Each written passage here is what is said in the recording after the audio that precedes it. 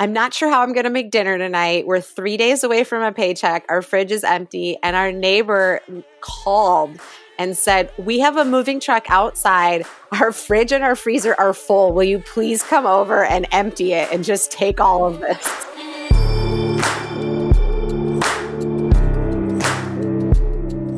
What's up, boys and girls? Welcome to the Let's Give a Damn podcast. I'm your host, Nick LaPara, and you're here.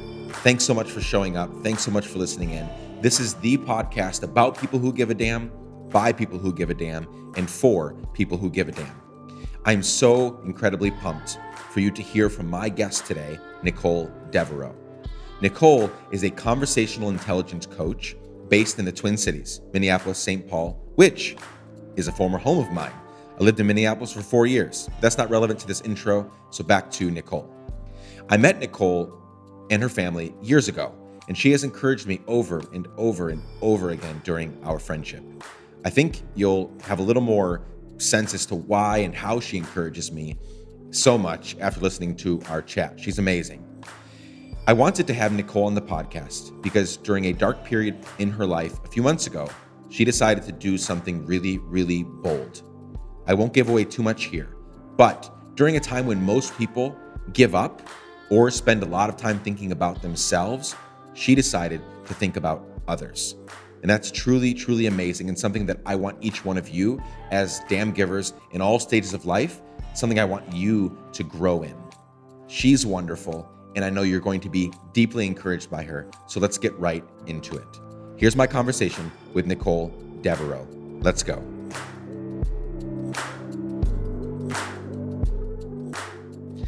I'm so excited to have my friend Nicole Devereaux on the Let's Give a Damn podcast. Welcome, Nicole. Thanks for having me, Nick. I'm so excited to do this. We've been trying to do it for quite some time, and we'll get into why that couldn't happen at the moment. You've been so busy, I've been so busy, but we're finally doing it months later, and I can't wait to share who you are and your story with the audience. So thank you so much for being here. Yeah, I really appreciate that. Thanks.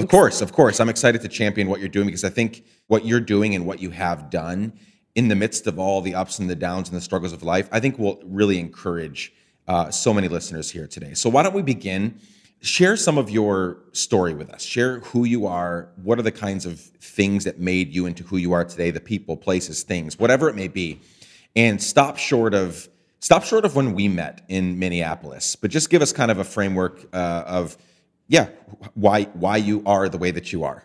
Okay. Why I am the way that I am. Big existential questions. That's right. That's right. Nothing scary. Nothing scary here today. Okay. Well, I'm about to turn 40, which I know we're going to get to later in the podcast. Yep. So we'll just start there. I've been alive almost 40 years. I think, the biggest parts of my story that impact who I am today as an almost 40-year-old are my large family. I grew up as the oldest of 5 in a Greek, Italian, Irish family. And I like to name those backgrounds because there's a lot of stereotypes that go with them, and they're basically all true when you look at my family. So Go ahead and assume away. Yes. That's okay. I think one of the core things I like to talk about with my family is that we like to argue a lot and we like to eat a lot. And so those two things, I mean, really genuinely, I'm a big believer that we are born with certain personalities and then those are nurtured or tried to be squashed in our environments. And my inherent personality is very strong, confident, and argumentative, and that was then reinforced in my family setting. I really spent most of my young adult life, so up until the age of 19, believing that I could do whatever I wanted, that I was a good person, that that I could change the world. And that, a lot of that I honestly believe was inherent. It's not like our family had conversations like that around the dinner table. I remember being in 5th grade and being on the phone with somebody and telling them like one of the reasons I hate shopping is that when I go into a mall or a store, all I think about are people who don't have anything. And that is like, I don't know where that came from. That was not, that's just a thing for me. And obviously there's some unhealth in that too. You can take that to an extreme. So I'm not trying to lift that up as a like, what a woke fifth grader I was. So let me stop you real quick. Usually when someone says something like that, because I am very similar to you in that way. Mhm. And I've had times of real health and times of real unhealth in that area where, again, like you pointed out, you can take that to the nth degree and it can make you miserable, right? But Yeah. I can point back to, and I'm not trying to, I just want to ask again to really see if you can pull something out, because I can point back to certain things. One was growing up in Guatemala and just different things that were in my path that kind of helped me become that. I'm sure that I already had maybe the foundational characteristics and talents and skill set for that, but there were these things that kind of birthed that. So there was nothing in you can't remember like a person or a thing that happened that kind of sparked that, or that was truly just who you were at your core? Yeah, I actually have spent a lot of time thinking about this, so it's always, anybody's best guess. Sure. My parents were very generous people, and we always we were a very solid middle class family. I never had an experience of my parents saying we can't afford that, or you shouldn't get that, or you shouldn't want that. So what I wonder, this is my hypothesis about myself, is that I wonder if, because even from an extremely young age, I was a very outspoken and confident person. And especially as a little girl, I had an ego that was bigger than warranted, I think, as a young person.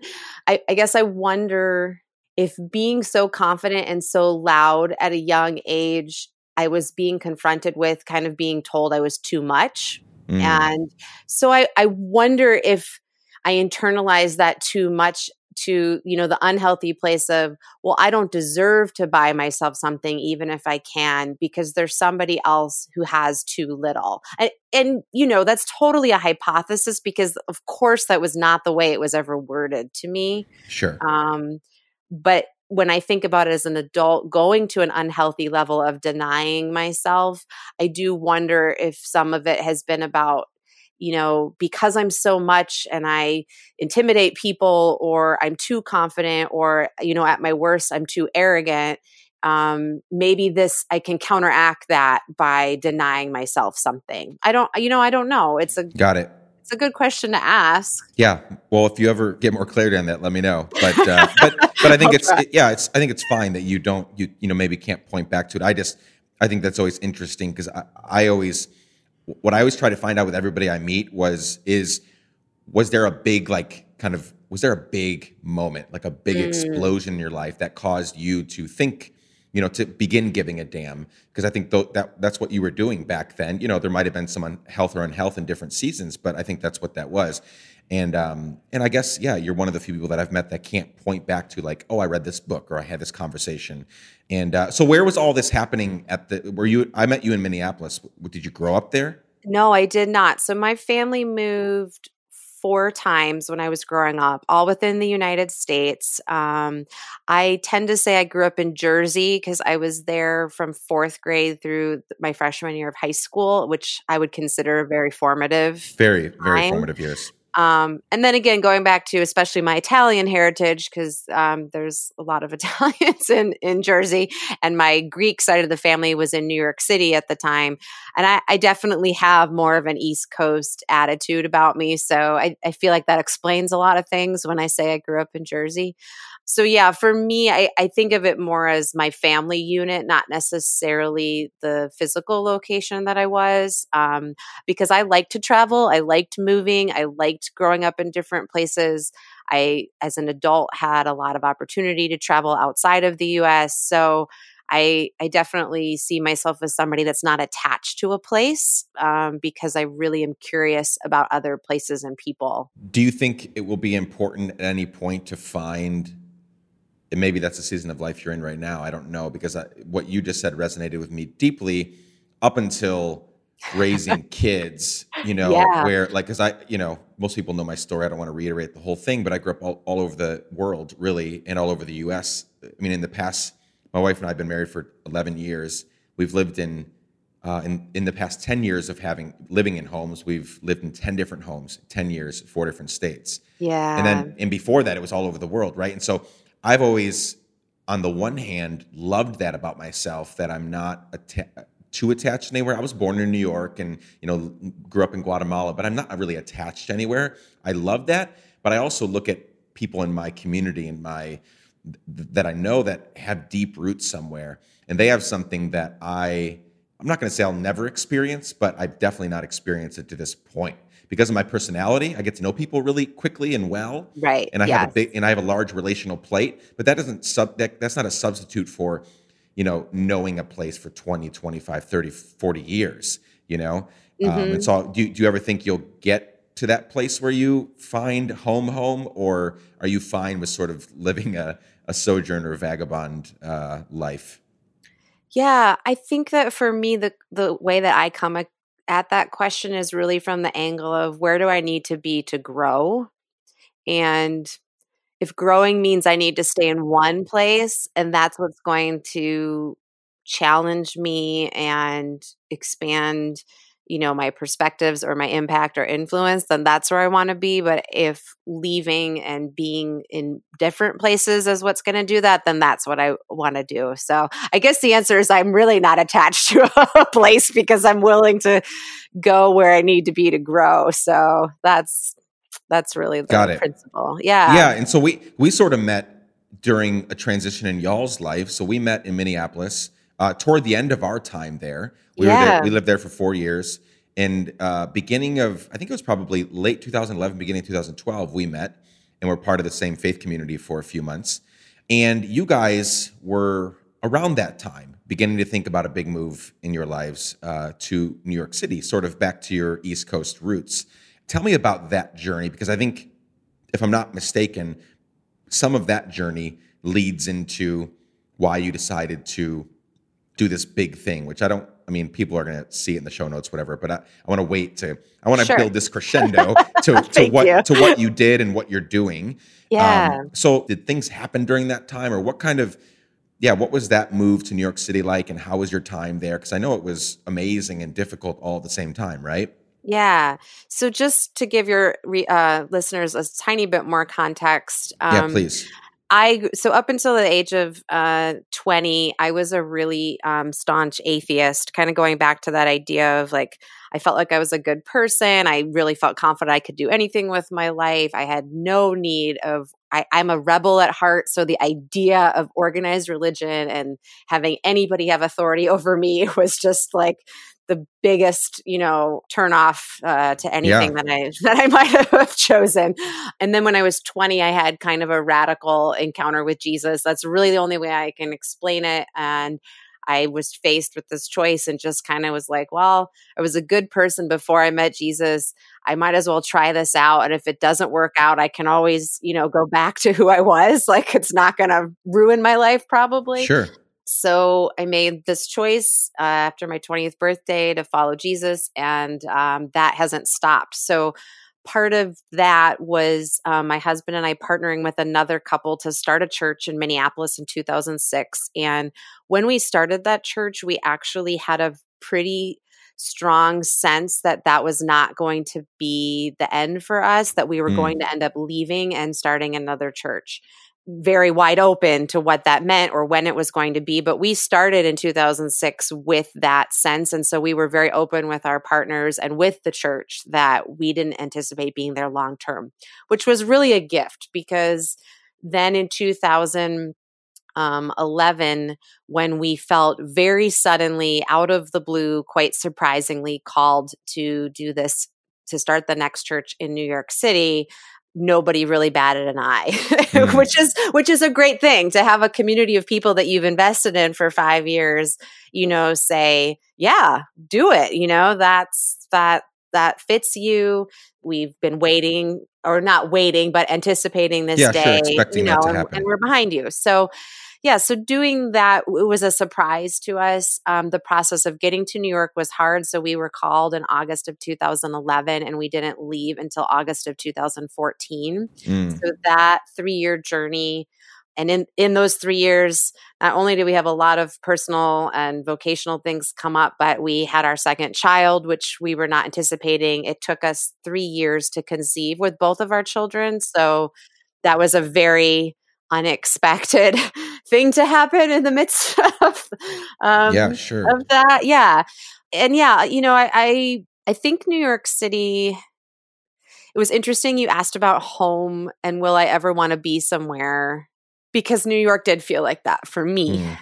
Literally the day we arrived, I took a picture of that day and I posted it on social media, and I had people reach out to me and say, I haven't seen you look like that, like since I've known you. I've never seen you look that way. And it really, to me, I felt like symbolized this fact that I felt more at home in that place than I had ever felt anywhere I lived my whole life. And you can tell I'm tearing up because I left. It's a hard place. So yes, being in New York was amazing and incredible for all the reasons people could imagine, and maybe some reasons you can't. We had 2 young children, and a lot of people think New York is a difficult place to raise a city, and it is, and it's also a wonderful place. And just really quickly, one example of that is the homeless population in New York is very high. And of course, there are a lot of complicated factors that go into homelessness. But because we walked in New York and we didn't drive in a car, we literally walked by homeless people in our neighborhood every day. And the same people sat in the same places. So we could actually have conversations with them. We knew their names. We could hear their stories. We could have meals with them. And my kids were just encountering and engaging with homelessness in a way simply because we had to walk. You know what I mean? Like it wasn't something we just drove by, and it wasn't just a faceless person, because since it was the same people, they were part of our community the way everybody else that we saw every day when we took a walk was, And I think that there was just a real gift in that. And my kids getting, and I mean, honestly, we were blessed with homeless people that were really honest with us about their situation. So my kids got to hear about addiction. They got to hear about mental illness. They got to hear about a lot of things just by being in proximity to it. Do you know what I mean? No, I do. I think I've shared this with you all, and it's sort of common knowledge that, I'm from New York. My wife is from Pennsylvania. Traveled all over the place. She's traveled less than I, but I've taken her on quite the journey since we've gotten married as well. And our dream is, we got engaged in New York City. Our dream has always been to, move to New York City and never leave, right? Which I think was probably your dream as well, right? Like it was just like go there, and like you said, you felt like this is home. It truly is, Well, it is home for you too, geographically. You're from Jersey and I'm from New York. Like that is like, I'm a Northeasterner in every way, shape, or form. We've kind of tossed around the idea of moving to LA for some things that I would love to do that LA makes it easier to do. And people every single time they're like, you are the opposite of, you guys are just not LA people. You're New York people. But when I've talked to, we've had a bunch of people say, don't move there with your 3 kids. That's the worst fucking idea you could ever do. Like, don't raise them there. And they give all these reasons, right? They've got this long list of reasons for not raising kids there. And almost every one of those reasons that they say don't move there for are the reasons that I want to move there for. Not because I don't think you either, like not that you want to intentionally put your kids in danger or in harm's way. But I, as a kid that grew up in Guatemala, at the time, one of the most dangerous countries in the world, I know how much I have benefited from seeing hard things and having to grapple with those hard things, having to process through them. All the things that you're saying regarding New York City, I'm tracking with you for sure. Yeah. Well, and something for people too, because of course, let's remember I'm mourning the fact that we left. Right. So something that I guess I want to just touch on is, because of proximity, I was able to have conversations with my kids that, aren't as obvious. We're living temporarily in a suburb in St. Paul, but I do feel like something that anybody can do is be intentional about those conversations. And honestly, it wasn't just about exposing my kids.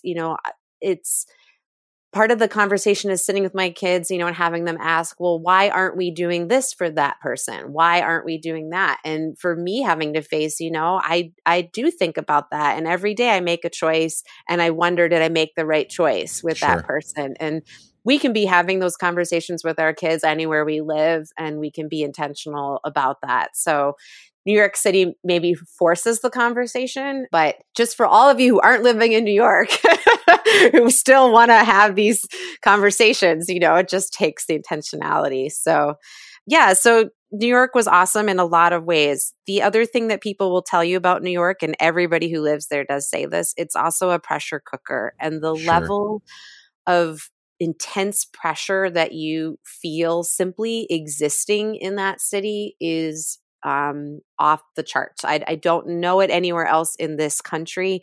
I do think that it is somewhat similar to people who live in a cross-cultural environment overseas. Just the intensity of how to get through every single day is just really high. And I would say that being in New York, for me, for the first time in my life, I deeply, deeply experienced my worst days and my greatest joys at exactly the same time. Wow. And I think in my head, I theoretically thought that could happen, especially, for people who don't know, like as Christians, we talk about suffering and joy a lot, commingling. So it was certainly a theory in my head, but I would say that the time we were in New York for me was almost a daily experience of my lowest low and my highest high happening right at the same time. And that was a growing, pointing back to what I said earlier, that was definitely a growth experience. Yeah. So speaking of low lows and high highs, you decided to do something really crazy a few months ago. You decided, and let me just lay this out and correct me if I'm wrong. It seems like a pretty simple formula, but I might mess it up. Sure. You decided that you wanted to raise $40,000 in the 40 weeks leading up to your 40th birthday, correct? Yes. I remember months ago when you said that, I had two feelings. One was like, hell yeah, like go girl, like you can do this. The other one was like, that's $1,000 a week. Like it's a pretty intense goal for someone that I think you would admittedly say, like, you don't have a huge platform, right? You've got great community, great friends and family, but you don't have a huge platform. You're not a celebrity. You haven't written a book. You know what I'm saying? Like that would even seem ambitious for somebody with a bigger platform to do. But then you came out and said $40,000 in the 40 weeks leading up to your 40th birthday. So tell us all about that. Why did you do that? And how's it going? And what is going on? Thank you. Yeah. So last year on my 39th birthday, which is in July, I was at possibly the lowest place of my life. My husband and I were considering stepping down from leading the church we had started. We were considering leaving ministry altogether, which then was pushing the conversation of leaving New York. So those three things alone were it's huge. Really huge things coming up. That was in the midst of what had been, I would say at least at that point, 2 years of very intense struggle in our marriage. So we'll have been married 19 years this year. And alluding to what I said earlier about my personality, nothing I do is easy. And marriage is certainly one of those things. We didn't go into marriage with any pie in the sky, rose-colored glasses. We were warned and admonished and encouraged quite lovingly many times in our premarital and in our early years of marriage that we were going to have a hard time. So it hasn't been a surprise to us at any point, but certainly, when you've been in it 15, 16 years, you start to like hope that it will get a little easier. And so for it to have felt like it actually got harder and more difficult a couple years ago, I was just kind of heart crushing for me. I'm not one of those people. I don't have a work-based mentality of like, hey, I put in the work, so I deserve good things. But when it came to my marriage, I realized I did feel that way. My husband and I, we were married 8 years before we had kids, and we spent those 8 years doing marriage retreats 4 times a year, getting marriage counseling, getting mentored. We continued the mentoring and the counseling after having kids, even though we couldn't do as much marital retreating as we would have liked. Sure. And so I felt like we put in the work. We weren't lazy about this. So, man, if we're going to put in that kind of work, and still be in this place. Like, what is going on? Yeah. So we had that intense kind of situation. And then, as you know, and any parent knows, like to have that going on and still be trying to create like a safe, secure place for your kids. And then we're having vocational and life questions. And then there were just a lot of other personal things that I, out of respect for other people involved, don't really want to get into. But I was just flat out depressed and not functioning on my birthday last year. I couldn't imagine being in a darker place. I'm not a suicidal person, but I was longing for death. I was the person going to bed saying, I don't want to wake up in the morning. Like, please, God, let me not wake up in the morning. When you're in that place, actually being around people that you love can be harder because you feel like just the fact that you feel so dark is actually being highlighted by being around people who you feel like I should be happy around these people because I love them and I care about them. And the fact that I'm not is just showing how much I'm failing or how short I'm falling. And so it just like, I just felt totally alone. I felt totally hopeless.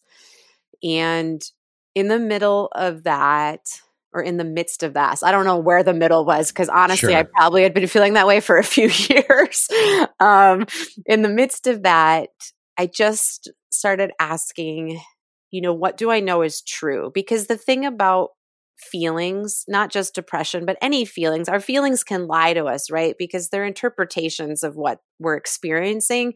So it's not that the feelings aren't valid, but they're not always true.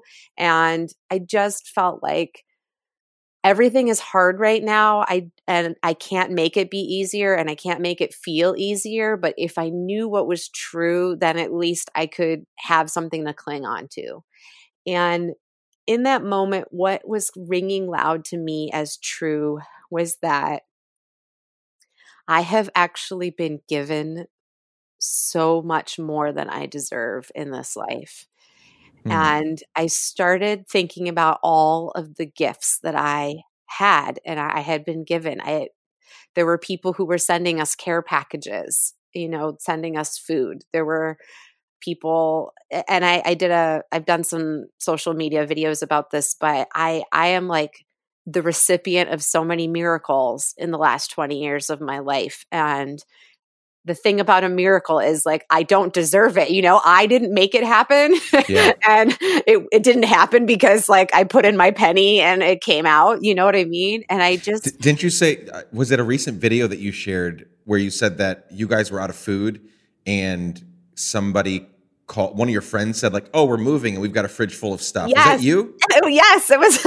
we were, I was wild. Literally like, I'm not sure how I'm going to make dinner tonight. We're 3 days away from a paycheck. Our fridge is empty. And our neighbor called and said, we have a moving truck outside. Our fridge and our freezer are full. Will you please come over and empty it and just take all of this?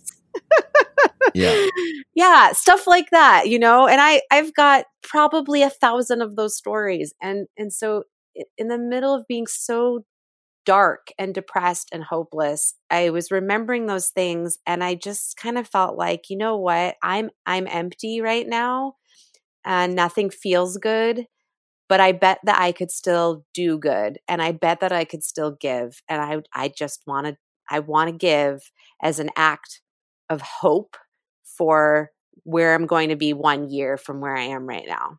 So that's where it came from. And of course, there was every reason in the world not to do it because we did end up stepping out of that church leadership. We did end up leaving the city that we loved. We are still working on our marriage, like major, major transitions that are bringing more stress into our life. I don't have a platform, like you said. Because I've been in ministry for 15 years, I've actually spent the last 15 years asking people for money so that I could live. We were living on the generosity of other people giving financially to us, whether directly or through the church, whatever, but it's still other people's generosity. And so to now switch to this other act of giving, there was all the reasons in the world to say no. And then I thought, and this is really where that let's give a damn, I think, really kind of can hit home for me. I've spent 40 years having excuses of why I didn't give generously as I wanted to. Mm. I spent my life saying, I don't have $10,000 to give to that. I don't have $100 to give to that, or I don't have time, or I don't live there, or I don't know enough about that, or I don't have any experience with that. And it just felt like, well, I've been making excuses my whole life. I literally have probably the best excuse in the world right now not to do it. So I might as well do it now. Like, it's not going to get any worse.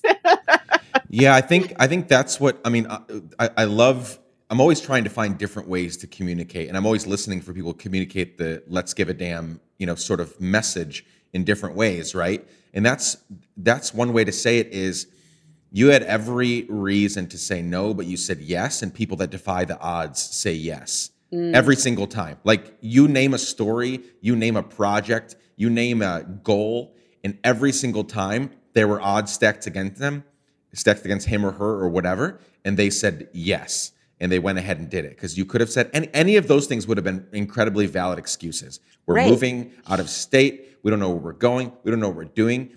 My marriage is still not amazing. We don't have jobs. We don't have all these things, right? And you didn't say, let's raise $1,000 in 40 weeks. You said, let's raise $40,000 in 40 weeks. And so you saw the odds and you said, screw it. Like, we're going to do it, right? And I'm always trying to encourage people. Yes, I'm all about mental health and like watching your mental health and self-care and all that stuff. You shouldn't say yes to everything. But so many times it is just the thing that I'm trying to find different and better ways to communicate it, right? Because I also don't want to let people off the hook, because the same people, you can easily say no to too many things in the name of self-care and I need to take care of myself, when I think you need to balance it with, no, like, life is hard and we need to do hard things. Like, again, anybody that ever did anything great did hard things in the process, right? And so it's always, I think, self-awareness, getting to know ourselves better, and bringing around like trustworthy mentors and friends and community to kind of stop us if we're going too far or not far enough. But I love how you communicated that. Like, there's so many reasons not to do it, and you went ahead and said yes anyway. That's truly, truly amazing and admirable and commendable. So what are you, the money, how are you doing percentage wise? What are you giving to? How's it going? Thank you. Yeah. So one thing I realized right away was that I had to actually not be super attached to the outcome.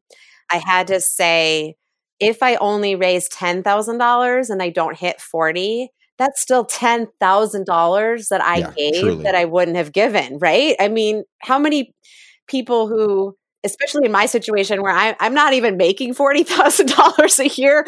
So how many people who don't even make 40 can say I gave 10, you know what I mean? And so right away, I just really had to keep telling myself, this is a big goal. It sounds cool, but I can't let it be about I have to hit that 40 or I didn't make it. Do you know what I mean? Yes. So that was one thing. And with that in mind, I've raised, so I was at almost 21, and then last week I raised over 6. So I think I'm somewhere around 27,000 right now that's been given away. Yeah, that is amazing, right? That's yes. It's so great. And the truth of the matter is, the bulk of that was actually not my friends and family. It was not people who were in my small circle or platform that I had. The biggest give was a completely cold ask. I was walking a dog in New York City, and a name came to my mind of a person that does not know me, who I just felt like might be interested. And I did a cold ask where I asked them to give $5,000, and I suggested 3 organizations. I have 8, and I picked 3 that I thought would be a good fit for the person. And they came back and said, I want to give $5,000 to each one of those 3. Oh my word. Right. So that was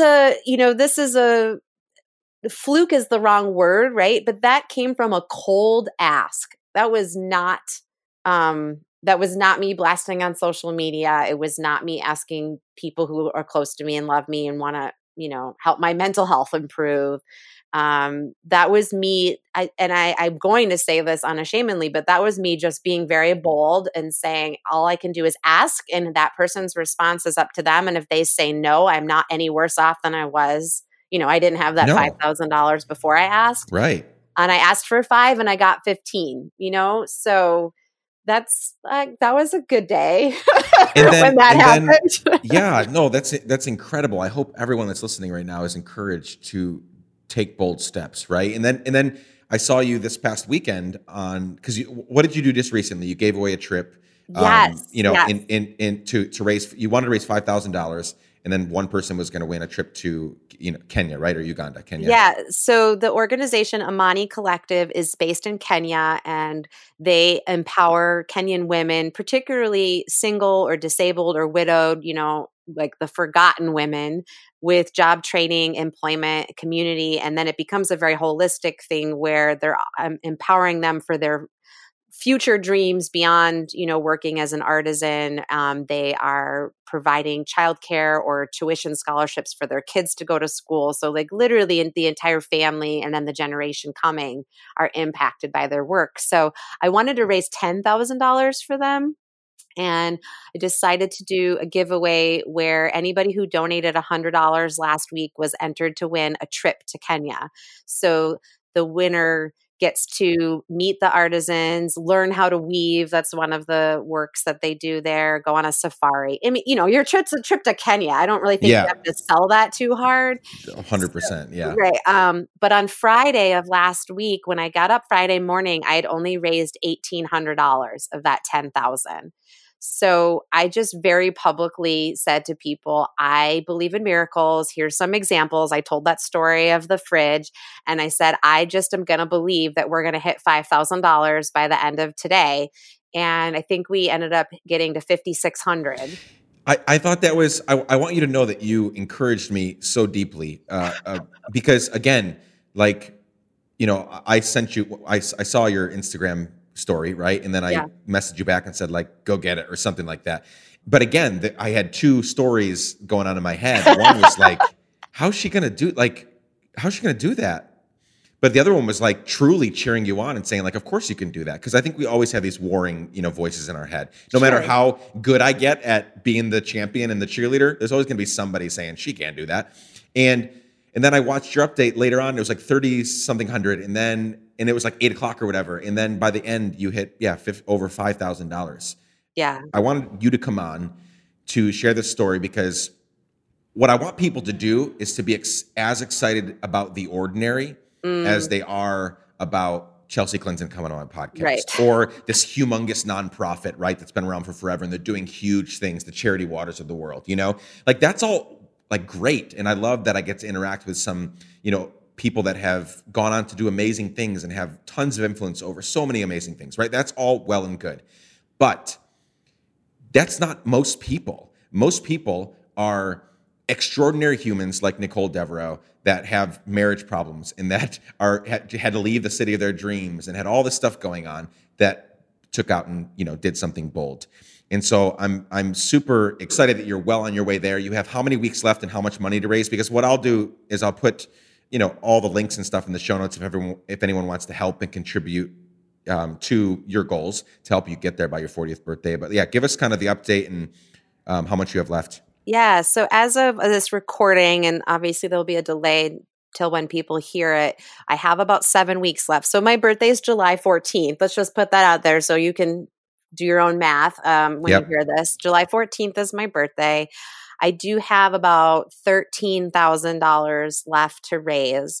So right now, I do have, and I'm sure you'll have this in the show notes, Nick, I have a landing page so you can see all 8 organizations that I'm supporting, and there will be an update on there of how much I've raised, because some of them I did hit my goals. So not that I don't want you to give to them, but it would be nice to spread the love to the other organizations. And they are actually, a couple of them are local to the Twin Cities where I am now. A couple are local to New York where I was. And then the other ones are national or international. So there's a lot of different causes or places that people could decide to give. Yeah, I think what I'm hoping for is a couple people reached out to me when I did the Kenya giveaway and offered to contribute something to another giveaway. So what I'm dreaming about right now, and I guess if I'm going to say it, this is going to happen, is doing a giveaway the 14 days leading up to my birthday. So I'm hoping to have 14 different things that I can give away. And then as people donate on those days, they'll get entered to win those different generous gifts that other people, said, hey, this is how I can contribute. So if somebody listening has something they want to contribute to a giveaway, I would love to hear that as well. You don't have to just be somebody who wants to give financially. Maybe you have a talent or a product that you would want to do contribute that way. Just encouraging me to keep going is helpful. I don't know if I'm going to hit that 40. It's so close that it's hard not to want it. You know what I mean? Yep. But I think this recent week was a really good boost of me saying, like, I need to keep telling the story. And I think to your point, Nick, about, ordinary people doing extraordinary things. One thing that I have to keep reminding myself is that I have to keep telling the story, and that's my job here. Is the only way this money comes in is by me telling the story. And I'm not in control of people deciding to respond or deciding to give or what they think about the organizations I chose, because, I chose a lot of those organizations before some of the political climate we're in, where it's not as cool right now to give to an arts organization. Just honestly, arts organizations are suffering because they're not doing work with immigrants at the border or refugees or, whatever. And so I know that's hard, but I still picked them because I believe that the arts actually matter in times of crisis like that the arts engage our minds and our hearts with the issues that matter, So I'm going on a tangent here. I guess my point is I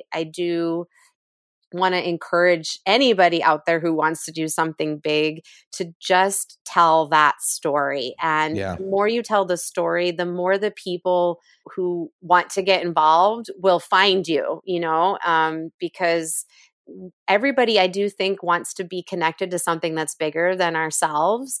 And I know for me, before I did this project, a lot of times I just felt overwhelmed. Like, there's 100 good causes to give to. How do I pick just one? I wish I was a millionaire and I could give $10,000 to every single cause that I cared about and still be able to live, I seriously felt so overwhelmed. And so doing this project forced me to have some focus and every day I know that there's other causes that I wish I were giving to, but I didn't pick them. And so this is my project right now. And this is the story that I have to tell right now.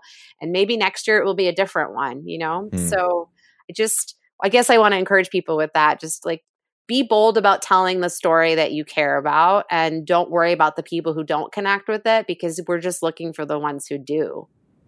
I love that. No, I think people will be super encouraged by what you just shared and by your story. So here's a big looming question in my mind is, you're a young lady, you're 40. 40 is the new 25. I mean, yes. Come on, let's be real. Hey, I love 40. I've been wanting to turn 40 since I was 32. I have been waiting 8 years for this. I'm 35 and I feel the same damn way. People, I just feel like 40 is going to bring, I think the 40, that decade is going to be so powerful. I really feel, we're not going to get in that conversation right now. Right. The things I'm building in my 30s, I think are really going to come to fruition in my 40s. And so I want to stay in the present, in the moment, because I have 5 years left in my 30s. Yes, stay there, Nick. But I'm so excited. So 40 is the new 25. All that to say is there's a lot of life left. Do you think you guys, you and your husband, or maybe once the kids are gone, do you think you'll ever move back to New York, or is that sort of totally, is that door closed? Oh yeah. Well, my husband and I are both, for Myers-Briggs fans out there, we're both Ps, which are open door people. Yeah. We like to say a door is never closed, even when it's locked and there's deadbolts on it. Well, there's, you could break through. So exactly. I think what's important for me is to actually not be focused on will I go back, because right now that's a going back question. And I'm not interested in going back anywhere in my life. I'm interested in going forward. And if there is a time where going forward means returning to New York City because there's unfinished work there for me to do, or because I had to change in order to get back there, then that would be great. But honestly, right now, my take is that I went to New York to be changed and to be challenged. And even though it was my favorite place on earth and I felt the most myself there, maybe that was where I had to feel the most myself so I could be other places as myself. Do you know what I mean? Wow. Yeah. So, yeah, totally. Okay. Yeah. Okay. Well, we'll see then. We'll see. Open door. We'll see. Well, it is an open door. Yes. Who knows? Who knows? Nicole, you are going to die someday, and hopefully it's so many years from now. But yes. In this hypothetical scenario that I'm painting, I'm giving your eulogy. Okay. And so I have, at that point, been a friend of yours for many, many years. And I've observed all you've done, and your family, your friends, everybody's there. Everybody's present listening to me eulogize your life and legacy. What do you hope that I would say on that day? I love this question.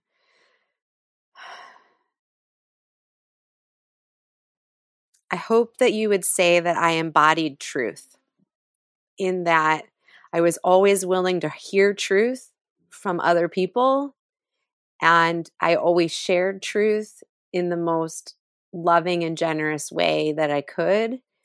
And that more than that exchange of truthful words, that I lived a truthful life. I love that. That's a wonderful legacy.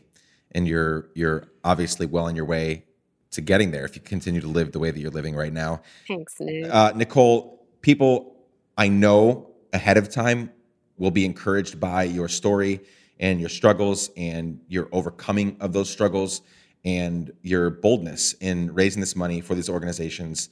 So ahead of time, I just want to encourage you that people are encouraged by your story. And if any specific things come in from listeners, I will definitely pass those on to you. Thank you so much for sharing your story. Keep on going. We're here rooting you on. And I know, there's no question in my mind from the miracles you've already shared that you are going to raise the 40,000 in 40 weeks, crush it, and bless and energize these other organizations. So keep on doing your thing, and we'll keep in touch. Thank you, Nick. I received that truth, and I'm excited to keep hearing about all the people that are giving a damn through your podcast, through the audience, and I hope the people that are being inspired by what they're hearing here.